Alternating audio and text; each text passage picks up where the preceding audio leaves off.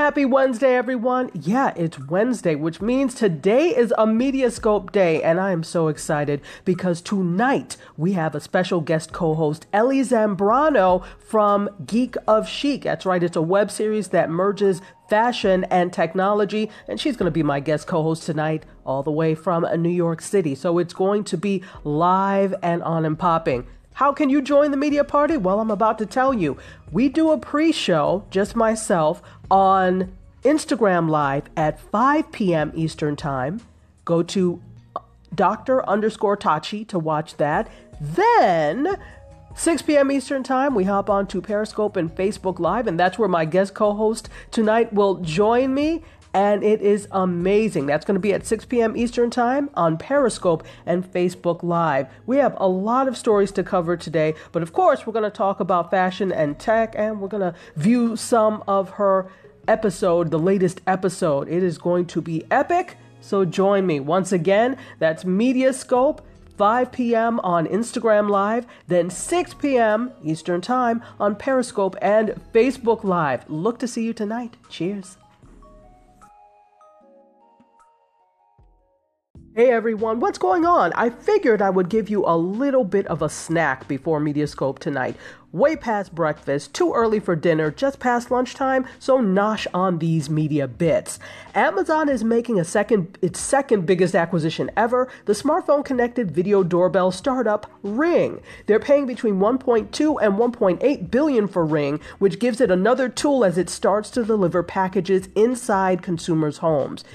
Its biggest acquisition is, of course, last year's $14 billion purchase of Whole Foods.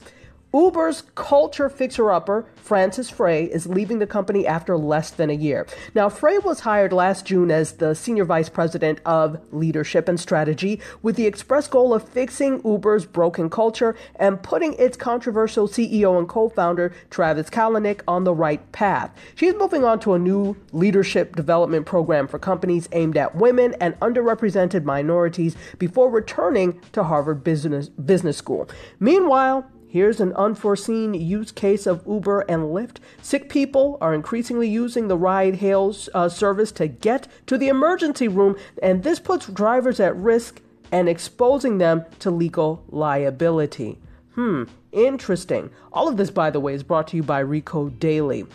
Visual search company Pinterest has hired its first ever COO. Former Google and Square executive Francois Bourgeois is a major hire for Pinterest, which appears to be close to an IPO.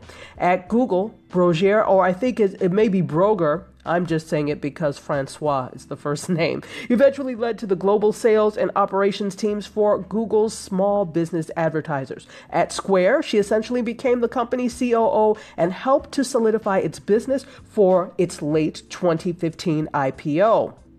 Now, former U.S. President Barack Obama is not too happy with Facebook or Google. He said that they're not just incredibly profitable tech companies, they are, quote, public goods with responsibility to serve the public. And he said this speaking at MIT Sloan Sports Conference last Friday. He wants the internet giants, and he called them a duopoly, and a lot of people are saying this, to rethink their business models and algorithms. Interesting. Location. Now, you know I'm down here in the Miami area, and we have a new addition. Ford has settled on Miami as the home base for its autonomous ride-hail and delivery business. The company's three-pronged approach includes a delivery pilot in partnership with Domino's and Postmates, testing self-driving cars around the city, and setting up a dedicated fleet management center.